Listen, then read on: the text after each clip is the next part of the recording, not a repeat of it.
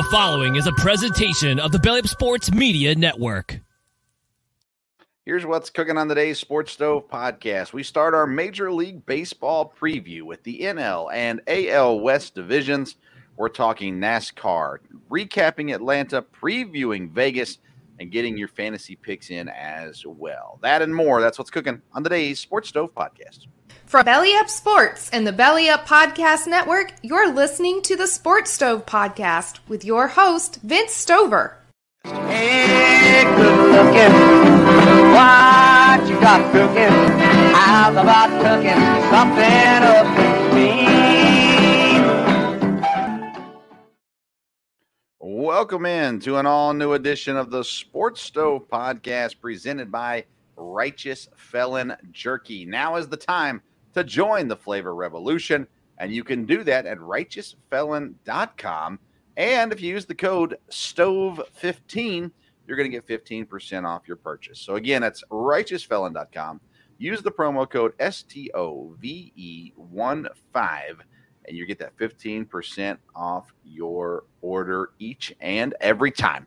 I'm the host, Vince Stover. I'm joined as I am every week by my dad, Dale Stover. Hey, Dad, how you doing?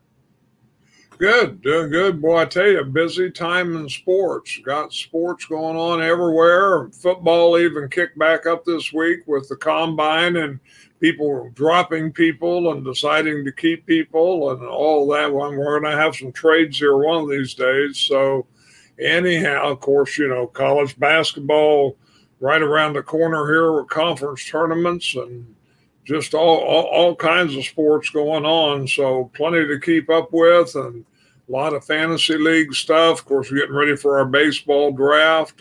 Fantasy hockey, which I'm in this year for the first time, is just about winding down here. Just a couple more weeks left and things like that. So anyhow, a lot going on. Well, you talked about people being cut, or we'll use the word dropped, which is convenient for Marquez Valdez-Scantling, considering he's dropped so many passes in his career. The two-time Super Bowl champ is a free agent now because he gets cut by the Chiefs. Saw Bart Starr's wife passed away as well this week, so that's sad news in Packer world at the very least. But, yeah, I mean, March Madness is literally right around the corner. We've got this next week is we start some of the tournaments, some of the conference tournaments, and that leads us right in, of course, to March Madness. So things are getting there very quickly in college basketball. Of course, there was a big kerfluffle in college sports with the storming of the court and people getting hurt. And what should we do? Should we ban all fun? Maybe let's just not even sell tickets. Let's just tell all the fans to stay home. Don't get excited if your team wins. Or maybe we can just tell Duke players to keep their hands to themselves instead of trying to push and kick people, and then they wouldn't get hurt. I don't know. There's all kinds of different philosophies with this.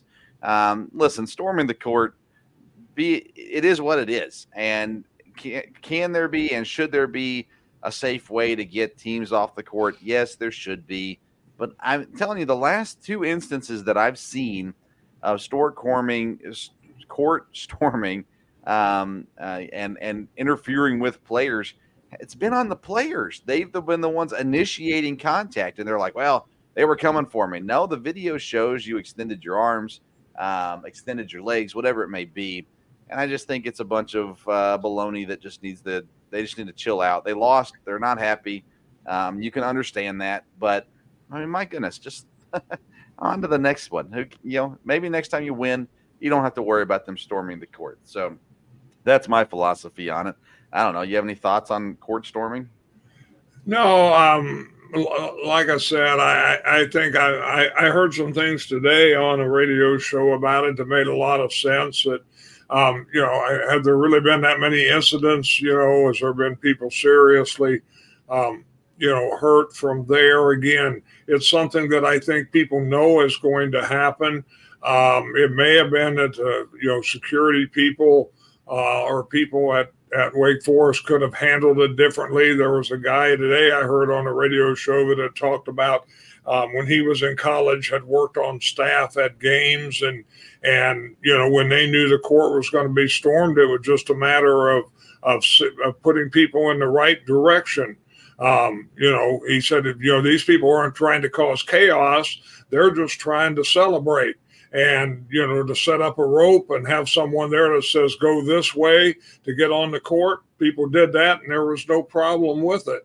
I think maybe just trying to ban court storming or all of a sudden make it a big legal offense probably isn't something that would have to be done. Probably just an overreaction. You don't want to see people get hurt, but like we had talked about it, and you had mentioned that, the Duke player had actually initiated contact. And so, again, people I don't think it's something that takes people by surprise. What's going to happen, so get off the court. And, right. It doesn't happen at every game from there. So, I think more publicity will cause more problems, because if you have a lot of publicity, then you're going to have some knucklehead going to say, hey, I can get on the news here if I jump on the coach or do this or do that. And that, like I said, what I heard today, and it made sense, was people are just celebrating. They're just coming out on the court to congratulate their team. And if you can keep it that way, then I think, I think it can be fine, but we'll see. Yeah, I mean, we're not naive enough to think that they're not going to say something as they're running past somebody or, they want to get their 2 cents in as they're doing so. But at the end of the day, it really shouldn't be that big of a deal. And, move on to the next one, in my opinion. And like I said, beat them and you don't even have to worry about it. So that solves all the problems in the world. All right, so now we are starting into our Major League Baseball preview here for the season. We're going to start off with the West divisions. We'll cover both the NL and the AL West.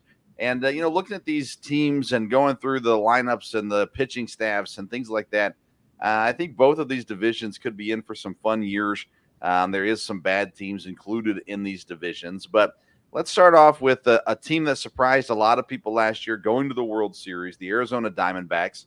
Last year, we predicted that they would be better than expected. But even in saying that, I didn't expect World Series better than expected. So they had a good year. They've got some young guys. Corbin Carroll is 23. Alex Thomas is 23. Gabriel Moreno is 24. Geraldo Perdomo is 24. So they got some young guys in that lineup. They added Jock Peterson, who will more than likely be the DH most of the time. Eugenio Suarez at third base. So those are savvy veteran guys. And they got Christian Walker and Ketel Marte, who've been around for long enough now. Christian Walker's become one of the best first basemen in the league, especially when you look to fantasy side of things. But his production offensively is very, very good. Pitching staff is better than last year. Zach Gallen, Merrill Kelly, and Ryan Nelson all return. Eduardo Rodriguez comes over from Detroit, who had a phenomenal year last year in Detroit. So that's a pretty solid pickup as well. And closer Paul Sewald came over last year via trade, I think from Seattle. So he's the closer for Arizona this year. He's good. He's not the best closer in the league, but he should be good enough. And I think this Arizona team is going to be really good again this year. Now, they finished second last year in the division to the Dodgers, and they are predicted to finish second again this year to the Dodgers. Last year, they won 84-78, and Dad, I got their win total at 83.5, so a slight drop from last year. I don't think they drop. I think they go up. I think they're going to be closer to the high 80s, possibly even sniffing 90 wins this year. And this is a team that you and I have a little bit of tie to, not a lot. You're a Giants fan, but with having ties to Arizona from back in our camp days, there's always been a little bit of intrigue, I think, about the Diamondbacks. Phenomenal year last year. The expectation from Vegas is about the same as last year. I think they continue to climb forward and are a little better this year than last year. What are your thoughts on the Diamondbacks? Yeah, I think they'll be improved a little bit. Like you said, 83.5. I think I would go over that also. I think they will improve. It looks like they have improved with some of the players that they have. Again, when you have young players, there's a lot of advantage to that. On the other hand, we'll see how they develop. But no, Arizona has a good fan base. Like you said, we have a little bit of background. I think I've been to more Diamondback games than probably any pro games I've been to, because we were out there for a little bit, and I was out there a lot in Arizona. It was really in the old days when they had the purple as their color. I don't know that I was ever there with the new color change. But, it's a great place to watch a baseball game. I know I've always enjoyed it there. And I think Diamondbacks would do well, should be improved. And I think the West, will be, a fairly good division. Yeah, their bench is actually decent. I mean, again, not superstars by any stretch of the imagination, but they went out and signed Tucker Barnhart. He's a non-roster invite, so he still has to make the team. But I assume he will, a catcher. Then you've got Jace Peterson, who maybe a lot of people don't know. I know because he was in Milwaukee for a time, but he comes over from Oakland, and he can play anywhere on the infield, and he can even play outfield if you need him to. And then Randall Grichuk from he came from the Angels in free agency this year. But again, these are all guys that can come in, fill in, and really help your team out. My biggest concern is probably the bullpen. More so last year, my biggest concern was the rotation. They survived it, and they improved this year by bringing in Rodriguez. So I think the bullpen is the question mark right now for Arizona. And if they can play well, then obviously Arizona is going to be able to hold on, win some games. And I think they'll have the offense for sure. Corbin Carroll, by the way, is an absolute blast to watch. He'll be 24 come season time, or partway into the season. But I mean, he's going to come in. He's electric. He can do everything. He's a great defender. He can hit the ball. He's got some power. He's got some speed.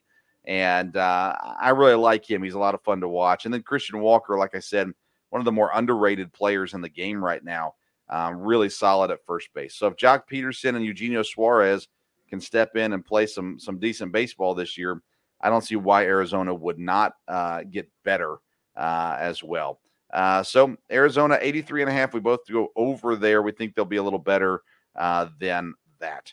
Let's talk about maybe the worst team in the conference next, Dad, with Colorado. And I was looking at this team, and it's like I feel like these players have been around for a really long time, and that's a problem in baseball.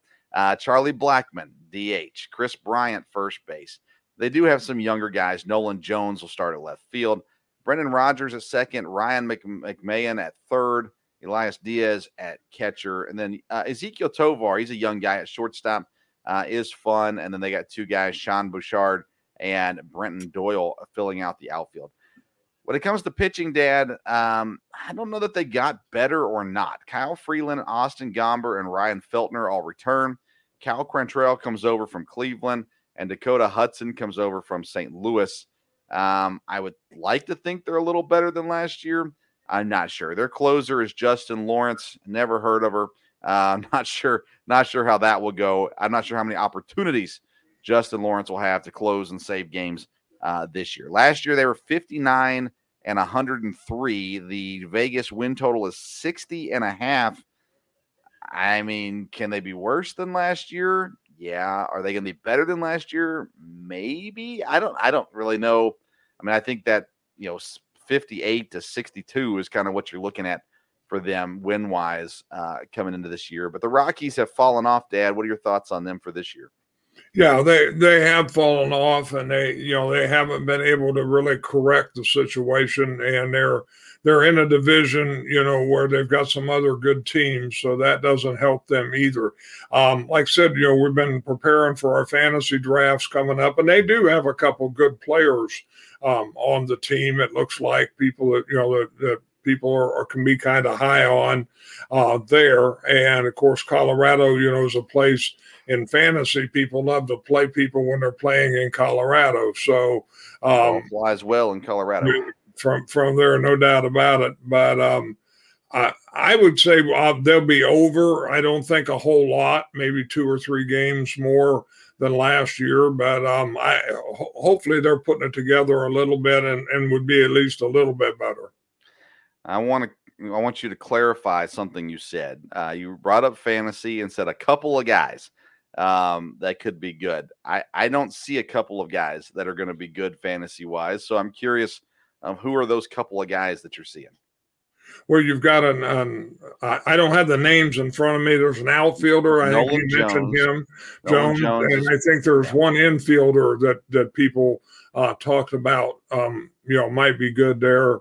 Maybe two. Didn't you mention a young guy, Tovar? Tovar, yeah, the shortstop. Yeah, and then is it the second baseman? I think there's a Brendan guy. Rodgers. Yeah, so there was one other guy that they said. So, again, not high fantasy people necessarily, but people would look at, because again, they're going to be batting in Colorado half of the time. So Nolan Jones is the guy fantasy wise for Colorado that I think is worth your time. The other guys are waiver wire pickups if they're doing well. I would not say good options. Nolan Jones should be. Everybody else, in my opinion, is a massive question mark. Colorado's not going to be in the hunt. If they do get in the hunt, we'll be absolutely floored and shocked. Let's go on to the Dodgers. Major disappointment last year. They won 100 games, yet they did not make the World Series. And so they made a splash in the offseason, bringing in Shohei Ohtani and, of course, Yoshinobu Yamamoto as well. They've got Mookie Betts, who's one of the most impressive players in the league. Freddie Freeman, Will Smith, Max Muncy, who got hurt but ends up is going to be fine. Travis Ootman, Teoscar Hernandez, Jason Hayward, who surprisingly is still in the league, and Gavin Lux returns from injury to cover shortstop for the Dodgers. The rotation is good and can get better with health, but Yamamoto, they bring in Tyler Glasnow from Tampa. Bobby Miller, James Paxton is there, and then Emmett Sheehan will fill in for the time being until Wade Buehler comes back. Their closer is Evan Phillips. He's pretty solid, in my opinion, at the very least. Like I said, last year they won 100 games. The over-under in Vegas this year is 103.5. That's just because of Shohei, Dad. I actually think I might go under here, just because I think the rest of the division is going to be better, and I think they're still going to be high 90s, but I'm not sure they get to 100 this year, just because they got a top-heavy lineup. So I don't know. What are your thoughts on the Dodgers? Yeah, I would agree with that. I think they might be under that total just a little bit. Again, I think they're obviously the premier team in the division. But as we've looked at it, and as I've heard you guys talking on your baseball show, fantasy baseball show, and I would recommend that to people. There's a lot of good information there with you and Kevin Wilson, but and he's a Dodger fan, but the Dodgers are real heavy on their good players. They have some real superstars. All the way down the lineup, that's not the way it is this year, maybe as much as it has been in some of the other years. Doesn't mean those guys won't play well, and it doesn't mean, you've got a real stacked lineup there at the top, no doubt about it. But it'll have to be interesting to see how good a defense they play, and I think the key will be the pitching. Did Buehler come back? And if he comes back, is he anything like he used to be? There's some questions, out there. You don't know about Yamamoto, exactly how quick he will transition in. Glasnow, again, as I've heard different fantasy things, I've heard a lot of different things there, from he'll be great to it may not be the case. So, I think the pitching, see just exactly how strong that will be an issue, but the Dodgers obviously are a very good team and will be the favorite going in. Yeah, Walker Buehler, I have not been able to find a time frame for his return. He is throwing currently, and actually they said yesterday he was throwing 94 and hit 95 miles an hour, which would seem like a pretty positive sign that he'll be back before too horribly long. So we'll see on that one if that's exactly how it works out. If he comes back healthy, obviously that's a good thing for the Dodgers. Tyler Glasnow is an interesting one because he's a good pitcher. He's a very good pitcher. The problem is he doesn't pitch a ton of games. Last year he pitched 21 games. That's the best he's ever done. In 2022, he pitched 2 games, and 21, 14 games, and 20, 11 games, and 19, 12 games, and 18, 11 games. He's not gotten over 14 except for one time in his career, and that was last year. So how many games does he give you? Can he stay healthy at all? That's the question mark. And I agree with you. I think pitching is going to be the offense will be there enough for the Dodgers if the pitchers can pitch well. Yamamoto, a big question mark, Dad. We don't know what he's going to be. I mean, he's never pitched in the majors before. He's looked good so far in spring training, but what does that even mean? Very little, in my opinion. So we'll see where it is. I do like Bobby Miller in that lineup, though, as well, in that rotation. So I think that's solid. You get Walker Buehler back. That really strengthens that the rotation for sure. Let's go down to the Padres, Dad. The Padres had a miserable season last year. They were not anything of what they were supposed to be. And yet they still pulled out 82 wins. They've had some changes. Juan Soto gets traded, so he's gone. And they still have Fernando Tatis, who, by the way, I think is 26 years old. So he's a phenomenal baseball player. They've got some stalwarts. Jake Cronenworth is there. Manny Machado, Xander Bogaerts. Ha-Seong Kim, who used to play all over the place, is going to settle in as the main shortstop this year with Bogaerts moving to second. Luis Campusano at catcher. Jerickson Profar in the outfield. Jose Azocar in center field. And they don't have a DH exactly lined up yet. Pitching-wise, Joe Musgrove, Yu Darvish, Michael King, who comes over from the Yankees, Pedro Avila, and Randy Vasquez, who also came over, I believe, from the Yankees. And then their closer is Robert Suarez. They lost a lot in the pitching room this year. But again, last year they were bad. So does it matter? I'm not sure. Their win total is at 81.5. They won 82 games last year. I think even with their losses, Dad, I think they're going to be better than last year. So I'm going to go over 81.5. I'd say it's probably in a similar range, would be my guess. I think it'll be in that range. And maybe it's just because, again, I have a team in that division that I like, but I don't see them rebounding a whole lot. So I'm going to go under that, just drop under that a game or two. Again, now, the pressure won't be on them like it was last year. So maybe they'll play loose and they'll do well. But like you said, there's probably some questions there, from the pitching standpoint.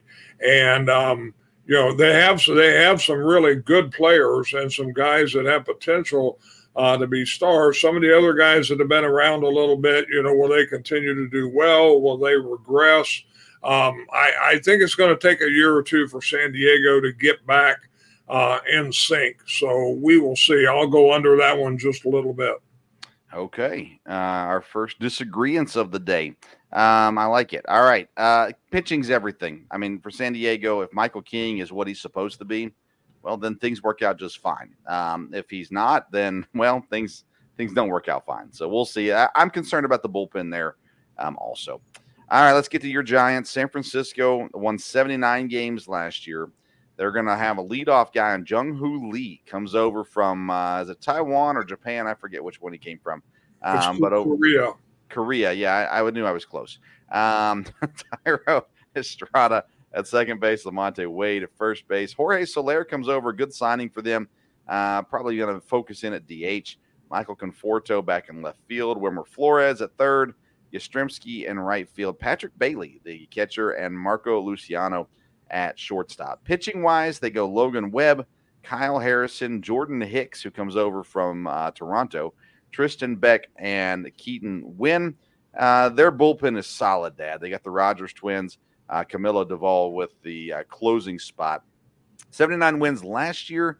81.5 is the number Vegas is handing out. I think they go over 81.5. Probably, I don't think by a lot. I think them and San Diego are going to be very similar again this year. But I think there's potential here for the Giants to have a better year this year than they had last year based off of their bullpen, which is really solid.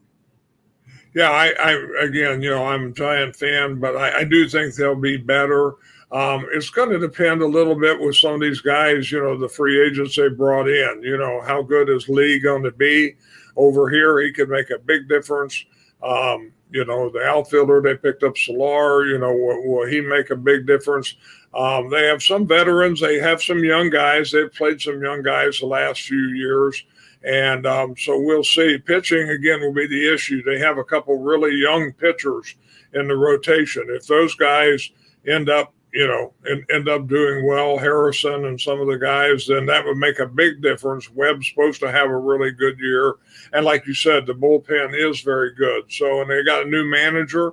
And so we'll see how that goes. I think the Giants, will have a decent year. I'd like to see them be able to get in the playoffs. We'll see if that's the case. But hopefully they can be competitive in the division there, and I think they will be. Yeah, and they also signed Robbie Ray, by the way, but he's going to be out for at least the first half of the season, if not longer.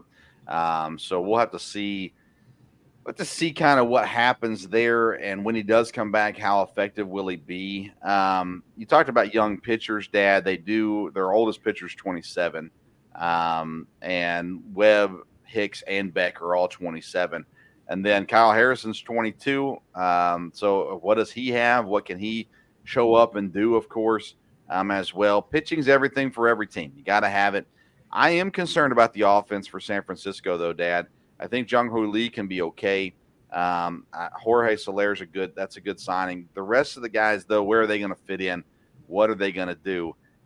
We will wait and see. Let's keep it moving, though. Let's head out to the American League West now. And we'll start with Houston. Houston is that team that just kind of is always there, and they made some big signings this year as well. Jose Altuve signs long-term. He's going to finish out his career in Houston. Jordan Alvarez is back. Are you excited about that? I'm not sure. Alex Bregman in a contract year. That's going to light up the world. Kyle Tucker, Jose Abreu, who fell off the world last year, needs to make a comeback. Yanier Diaz at catcher. Chaz McCormick in the outfield. Jeremy Pena and Jake Myers round out the lineup. Pitching-wise, Justin Verlander, Framber Valdez, Christian Javier, Hunter Brown, and Jose Urquidy. And they got closer Josh Hader added to the rotation or the bullpen this year with an already good bullpen. Comes in, and that should make a big help and boost. It really is. Can the guys just play up to their potential ultimately? And if they can, there's no reason why they can't be back in the World Series again.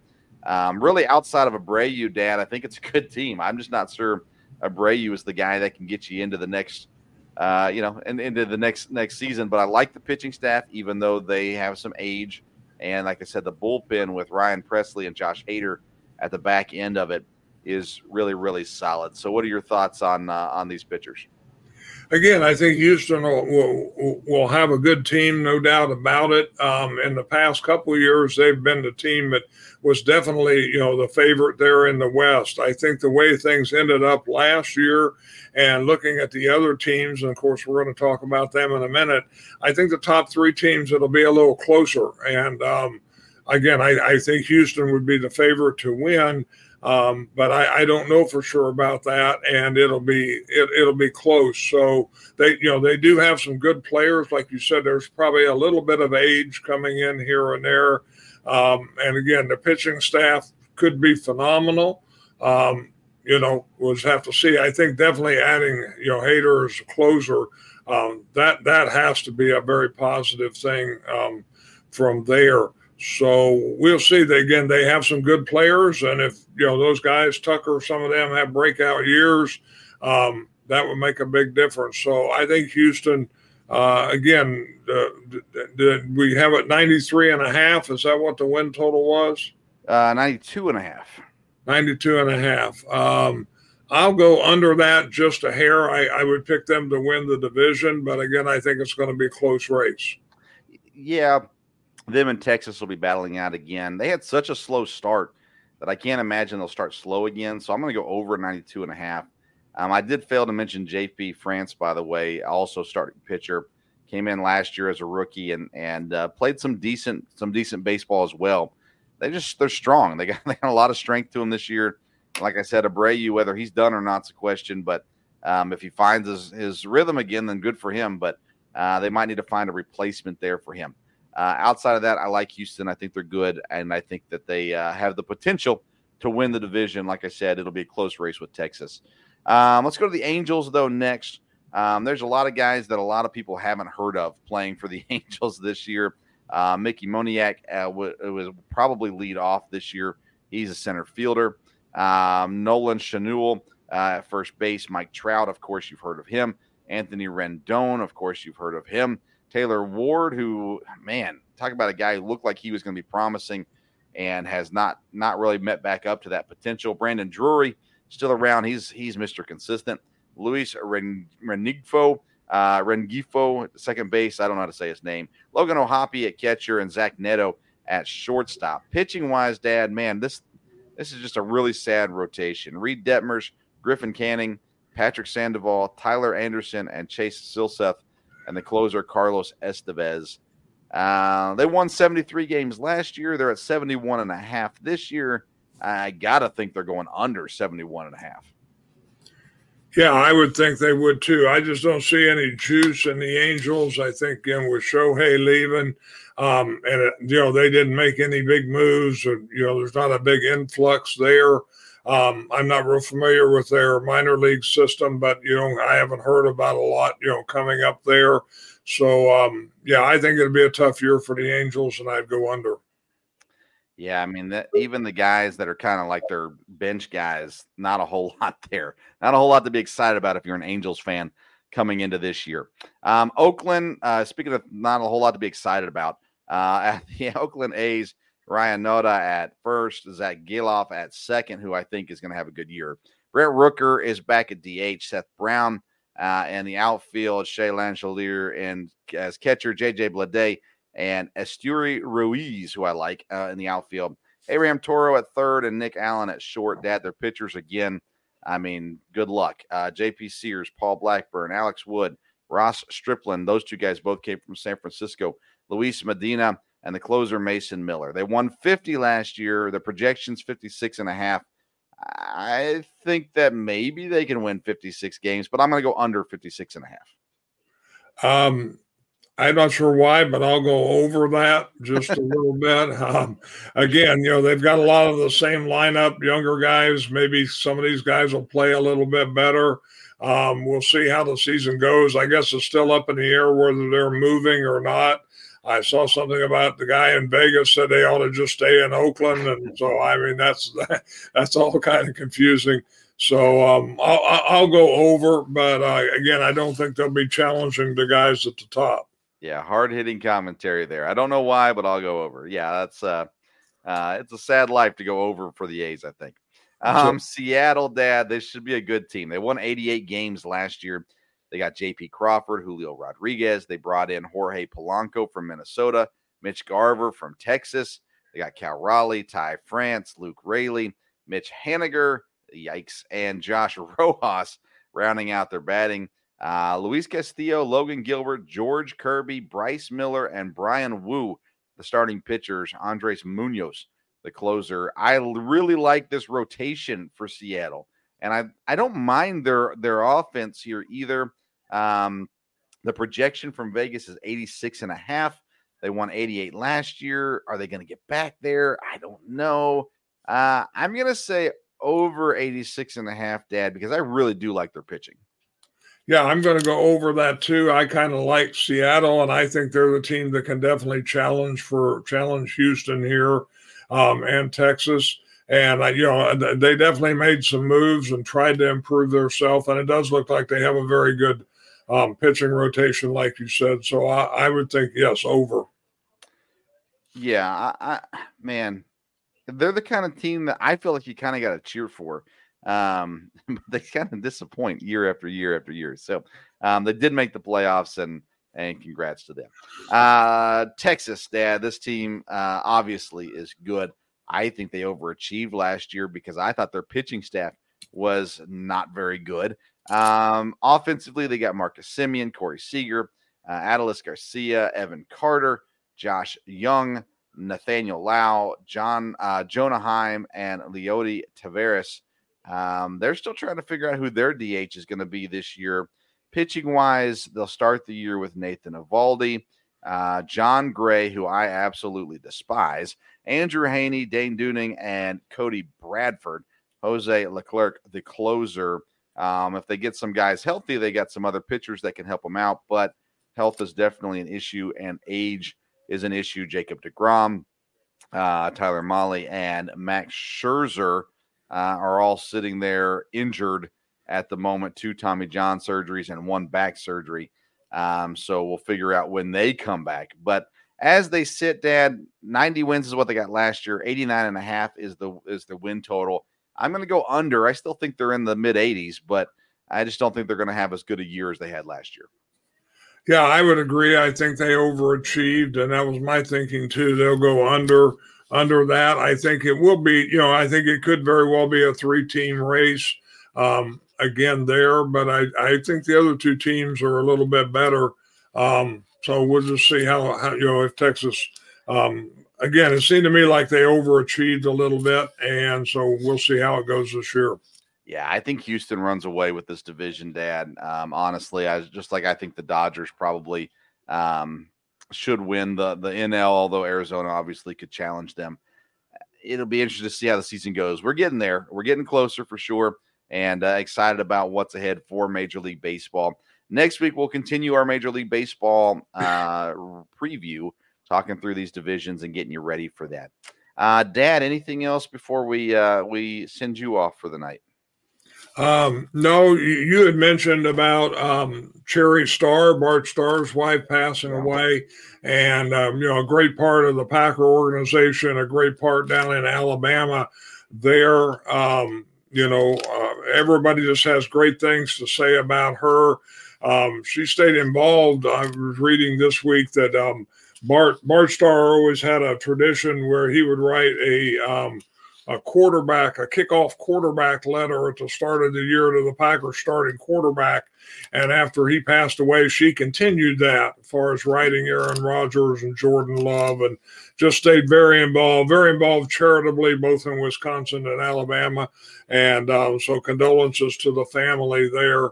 And, I think they were great folks. I never met her. I did get to meet Bart Starr once and chat with him in the airport. Great guy, of course, very, just a tremendous person. And so a real loss there in the Green Bay community. So, but no, nothing else, a lot going on. We'll have a lot of basketball to talk about here in the near future and a lot of things there. And looking forward to listening to your NASCAR broadcast. You got me in the fantasy league, and if I can learn how to get my drivers registered, I'll be in good shape. But I used to follow NASCAR a little bit, and so it's kind of fun to watch it again, especially with all a lot of new guys and a lot of people who I remember when their dad used to race. So anyhow, a lot going on, and we'll see you next week.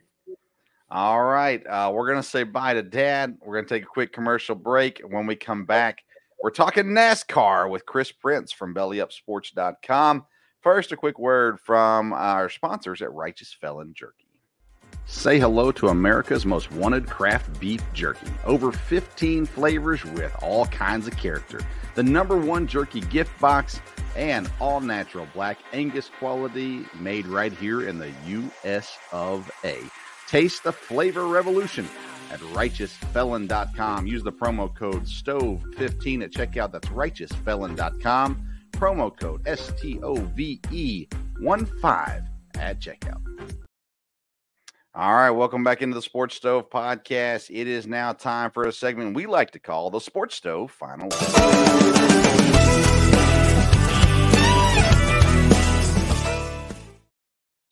Joining me this week to talk all things NASCAR, he's the head of the Belly Up Racing Department. He's the one and only Chris Prince. Hey, Chris, man, how you doing?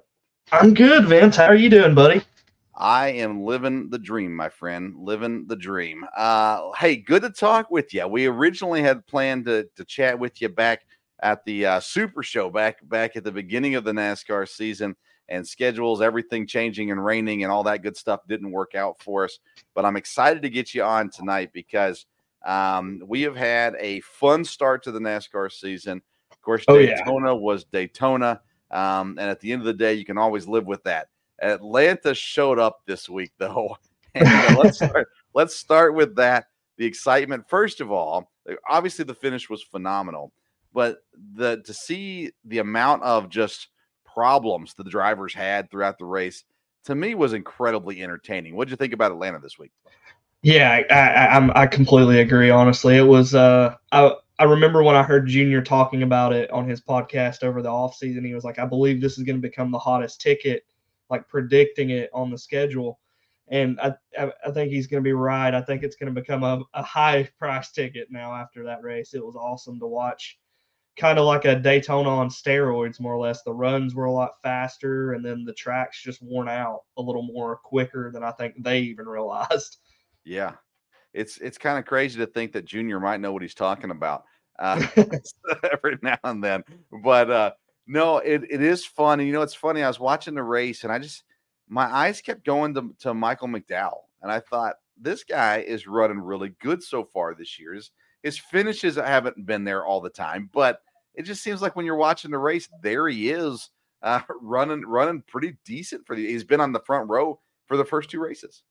Yeah, actually, yeah. I mean, it's really funny. I've watched Michael race for a while now because I've been consistent with the sport, and it's really cool to see him finally getting those finishes and that running, up there. Like he won at a road course last year, and they I think announced that their team got Tier 1 sponsorship from Ford, Yeah. so they're receiving all the good stuff now. It seems like. And it's showing, right? I mean, it's showing that's what's going on right now, for sure. And it's fun to see it, I think, that way too. And his teammate, Todd Gilliland. Yeah, Gilliland. He ran phenomenal most of Sunday's race at the very least as well. Yeah, he was all over. I take my notes for my power rankings, which I'm gonna have put up tomorrow. I wanted to wait till after Atlanta, so I had at least 2 races to sample from, and my notes were just Todd Gilliland leading again. I'm like, wow, it's really funny going through and seeing that because you don't see it with front row. You're not used to seeing it anyway. Right. Now let's talk about the finish. It was a photo finish, literally. And it's funny. I was with the broadcaster where at first look, I thought Blaney had it. And then when they showed the different angle in the picture, it goes, well, actually, no, I don't think he did. Daniel Suarez gets the win. Let's talk about first, Joe, just the finish, the excitement of it, 3 wide coming down to it. Busch right there as well, of course. I was surprised that the TV broadcasters weren't more animated at it personally, because I'm sitting there going, yeah, oh actually, goodness. I would have expected Clint at least, because he's the one who gives me that type of energy more or less, or tries to from week to week. But yeah, it was kind of cool though when you saw from the booth's perspective video. I don't know if you saw that replay on Twitter. Yeah. How they got up and they're like putting their arms around each other and they're like, "Can you believe this? I don't know if I believe it, but can you believe this?" It was really cool. I loved I saw it develop when Kyle was when he got his run off of the turn, and I was like, they're gonna wreck. That's what I'm thinking in my head, and then they just didn't, and it wound up finishing. So it was awesome. Yeah, I heard Daniel Suarez today. He was, or I think maybe it was yesterday, but he was on the Dale Jr. Download, and he was just talking about, hats off to all the drivers for not wrecking there at the end. It was a wild day, it sounds like, but nonetheless, Suarez comes out on top, and I want to get your thoughts on this with the playoff picture. Suarez getting a win. It's not to say that he couldn't have won. Obviously, he can, but you kind of think him more on the road courses than you do on these kinds of tracks. And now he wins on an Atlanta, and I started to think, you know what, this could really make for an interesting playoff, because let's say he wins a road course this year, then you now you're kind of limiting who else can be in the playoffs a little bit with this, in my opinion, at the very least. I'm interested to get your thoughts on how you think Suarez's win affects the playoffs. Oh yeah, absolutely. I definitely think it's going to have some effect on someone that you're not looking to struggle that much and be around the bubble when it comes down to it. But the bubble drivers, I think, are really going to be affected by the one-off wins like that. And if he's able to grab another one, then, it makes it a little harder for those bubble drivers to lock themselves into the playoffs. But that's kind of the thing I like about this format in a way, is the wrenches it can throw in the plans for the bigger teams. It makes things a little more interesting. I like the format as far as the playoffs go. I'm not a huge stage guy. Don't love stage breaks, that kind of thing. But when it comes to the playoffs, I like the idea. I like the idea of winning you're in. I think that makes sense. And then I like having a couple races, 3 races, to kind of weed it out a little bit more and letting the guys with higher points have an advantage. I think all that's good. I actually, as a guy, and again, I was out of the sport for like 8 years, came back last year, started paying attention again. And one of the reasons why I left the sport is because I didn't understand the stages. so I was like, whatever. I just won't watch. That being said, I think the playoffs are a lot of fun. And I think Suarez now, I think it definitely it'll start putting pressure on, maybe not right now. It's going to start putting pressure on guys as we get into, late July, August, where all of a sudden it's like, hey, we got to get a win and we got to get it now. And especially if Suarez gets a second win, it's gonna start being interesting. Especially for those drivers that are struggling, like already, like they've had good cars, but they just don't have the good finishes, like Joey Logano's and Brad Keselowski's and guys. Those are the guys that you're used to seeing win. So if they don't win, they could be down there fighting for the playoff spot. Definitely. Let's talk about Bubba Wallace. I'm not a Bubba Wallace fan. I'm not a Toyota fan either. And there's a few things that line up there. And but he has finished, I think, 5th in both races so far this season. And out of the 2311 cars, he's not the one that I thought was going to be running as well to start the season. Are you surprised by so far his success versus his teammates' lack thereof? And what do you make of what he's done so far? I know it's really early in the season.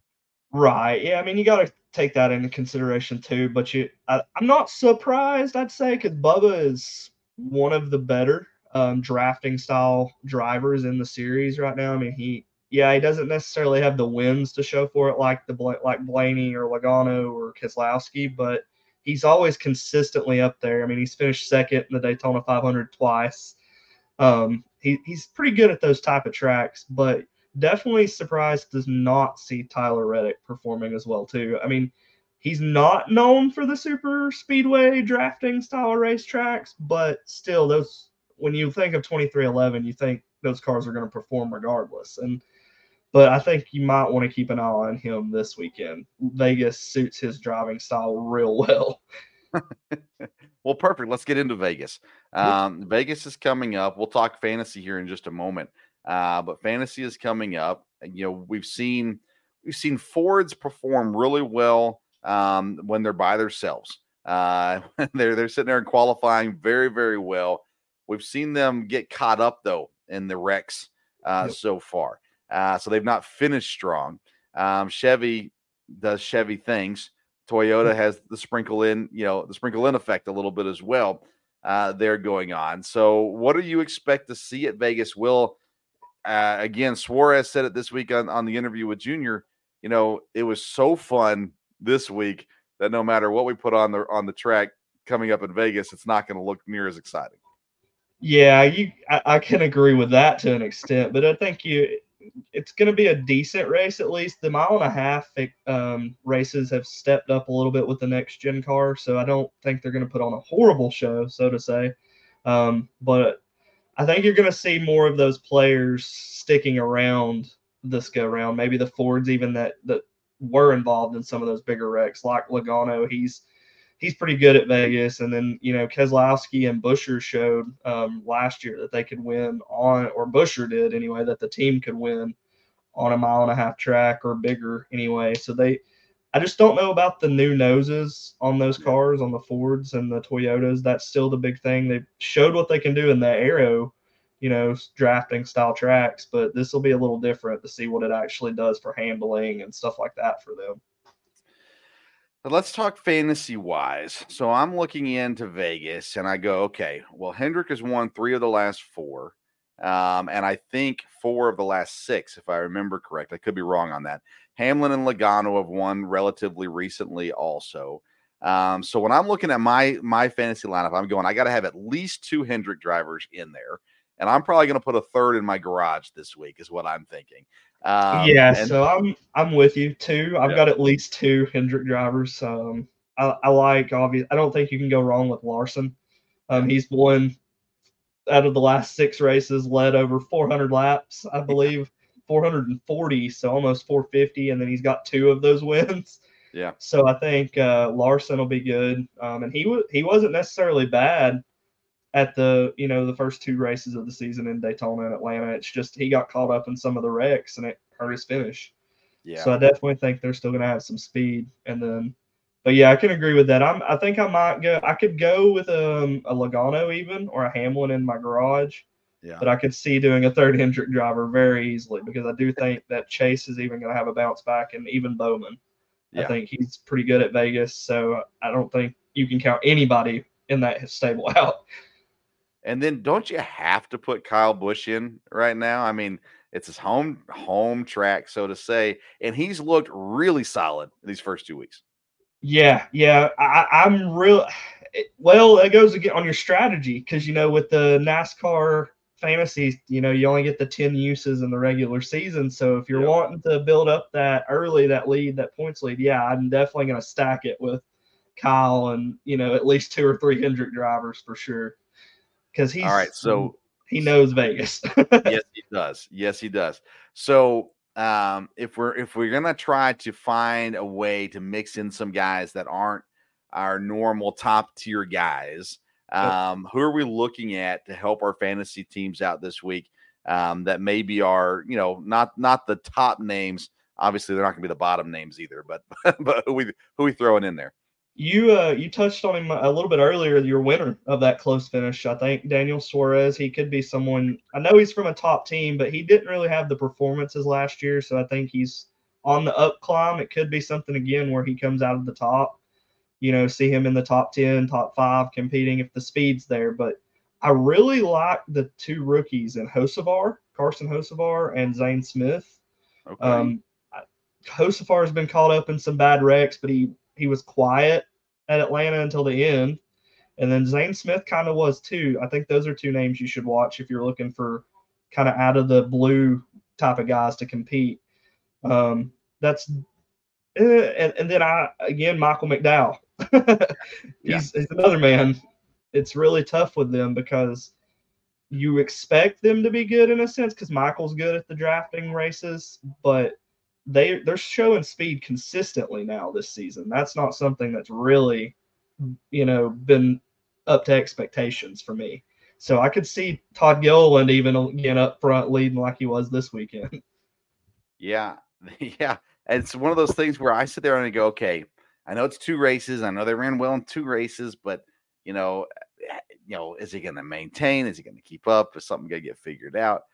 My thought really goes towards the other Fords where I go, okay, if they're figuring it out, surely, someone else is going to figure it out too. I mean, Chase, you look at him Chase Briscoe, you look at him and you go, last year he was decent. Like where's he at right now? And Logano, granted, he's gotten wrecked out a couple times. Keselowski is the Ford for Vegas, where I just feel like if he's gonna pull one off, this seems to be the kind of one that Keselowski would have to. Yeah, him. I mean, definitely, I could agree with you on that for sure. The Fords are hard for me, just because again they do have the new nose. So I don't know what that's going to do for them, but you were right in their qualifying speed. They were good. They're fast. They're showing that they're fast this year. It's just this is going to be a little bit different style of race than what we've saw, so it's going to be different to see. But I liked what I saw so far of Josh Berry. I know that's your guy of interest there. I like what Josh is doing. I know it's not been loud and bright, but he's doing what Kevin Harvick kind of did. You notice him in that top 15 to top 10 type of running, somehow near the end of the race if he can keep the car clean, which is, hard to do at the super speedways and stuff.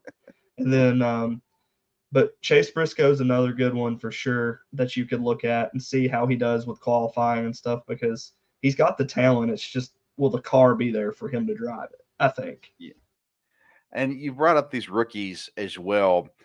I've been impressed with all the rookies, generally speaking, I think. Nemechek, again, got wrecked, but they just seem like they run really well there for a while, and if they can stay out of trouble, it sure help them out a lot. They don't seem to be the ones causing the trouble very often, Right.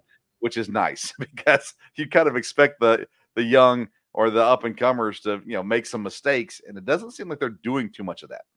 Yeah, no, they're very quiet. Like you said, it's not them that's initiating the wrecks that they're in. They're just the poor, collective souls that get wrapped up in the action. They're there, wrong time, wrong place. Pretty much, it's been crazy in a sense because you're right. You can look at a rookie in any other sport, even.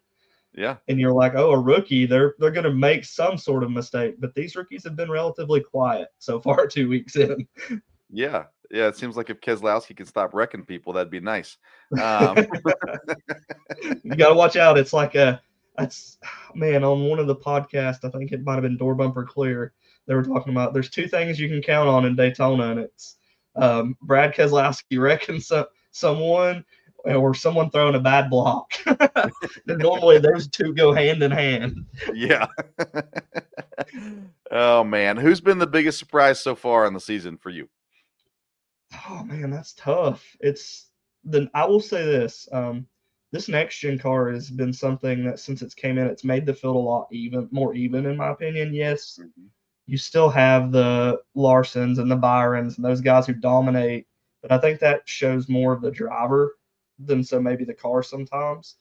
But I'm gonna have to go with like Michael McDowell, but the Todd Gilliland, that one, the way he maneuvered his car around the front of the pack last week and he went for it. He didn't even care. He was just like, no, I feel like I've got the car and we're going to go up here and either wreck or win it all.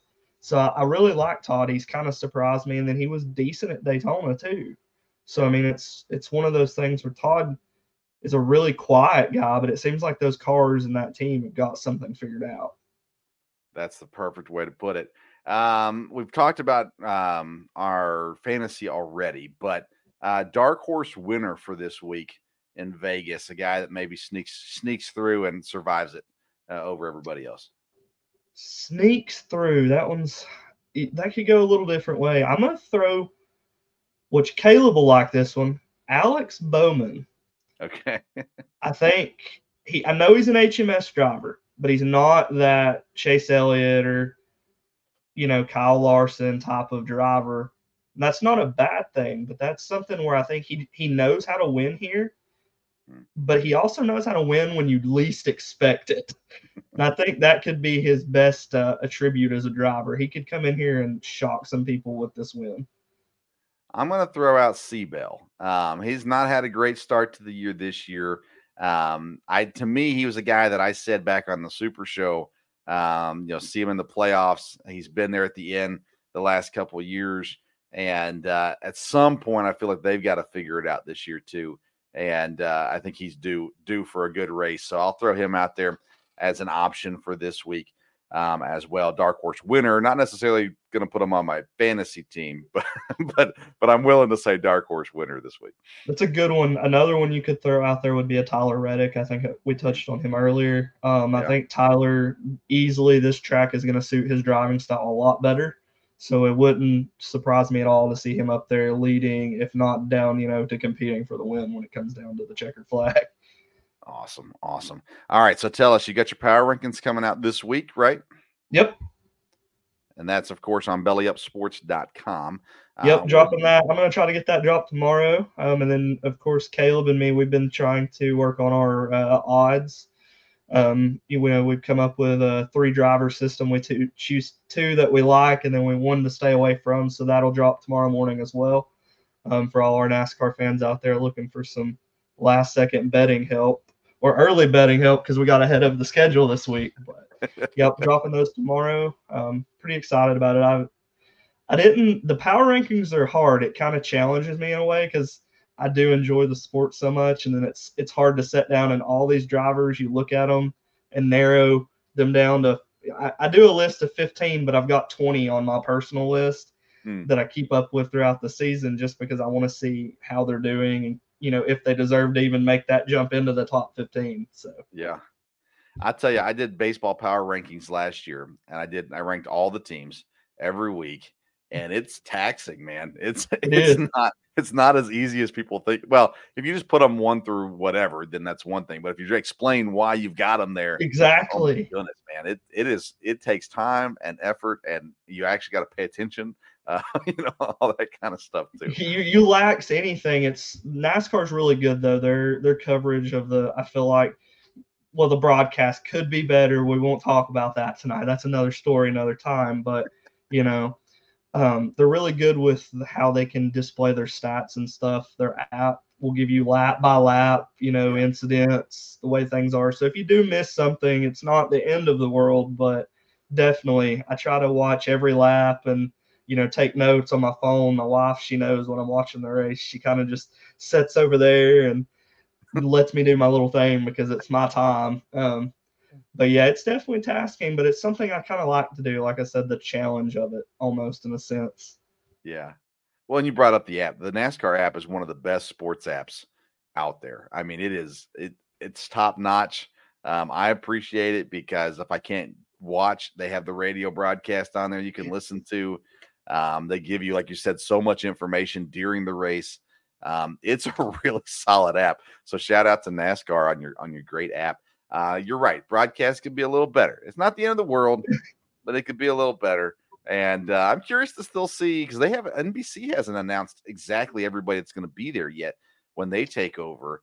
Junior's still without a contract. And, I really like Junior. I was a Junior fan, so I'm a little biased, I guess. But I like him on the broadcast. I'm the complete opposite. I wasn't a big Junior fan when he was in the sport.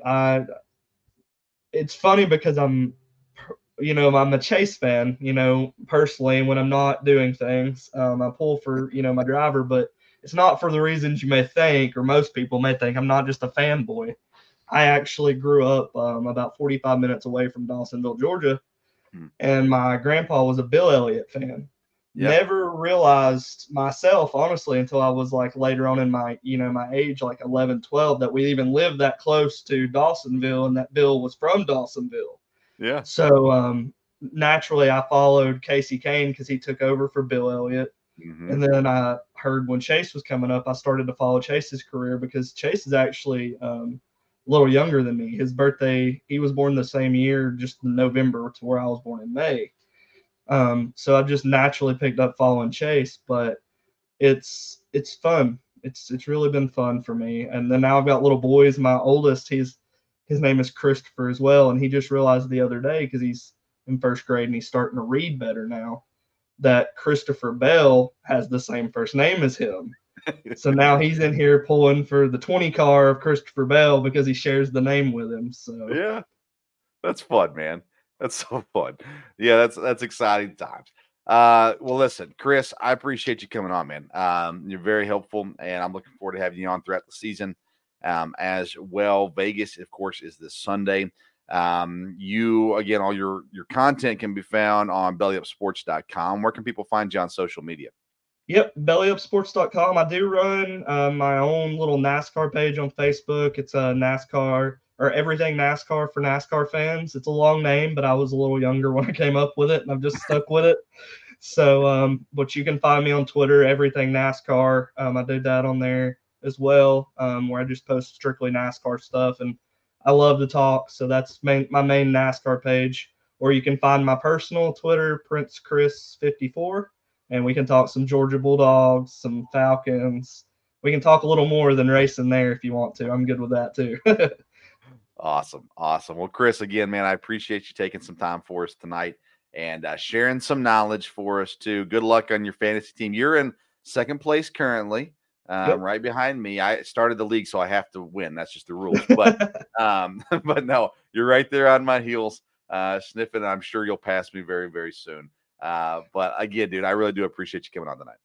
Yeah, man, it's been fun. We'll do it again for sure soon. All right, sounds good. Chris Prince from BellyUpSports.com. I want to say thank you to everyone who tuned in tonight. If you missed any part of the show, you can go back and watch it on YouTube. We're on the Belly Up Sports YouTube page or on the Sports Stove YouTube page. And the audio will be available wherever you get your podcasts as well. A reminder to visit righteousfelon.com. Use the promo code STOVE15 at checkout, STOVE15. You're going to get 15% off your purchase. It is phenomenal jerky. I promise you will not regret trying Righteous Felon jerky. I love the bootleg and barbecue, so that's where I always go to first. But Soul Survivor and the Teriyaki Balboa, really good flavors. The Bourbon Franklin and the Foul Capone, really solid flavors. They got a bunch of good stuff. So check them out, righteousfelon.com. Use the code STOVE15 at checkout. Thanks to Dad joining me earlier in the show. Thanks to Chris jumping on and talking NASCAR. Follow us on social media at Sports Stove on Twitter and Instagram. We'll be back Sunday night live to talk fantasy baseball, 8 p.m. on Sunday. Monday night at 8 p.m. to talk EKU sports. We're heading into the ASUN basketball tournament, and the baseball season is underway as well. So we'll be talking those things. And then Wednesday night, right back here, me and Dad will talk Major League Baseball, and we'll have a guest on to talk NASCAR again also. Thanks for tuning in. Until next time, we'll see you around the sports stove.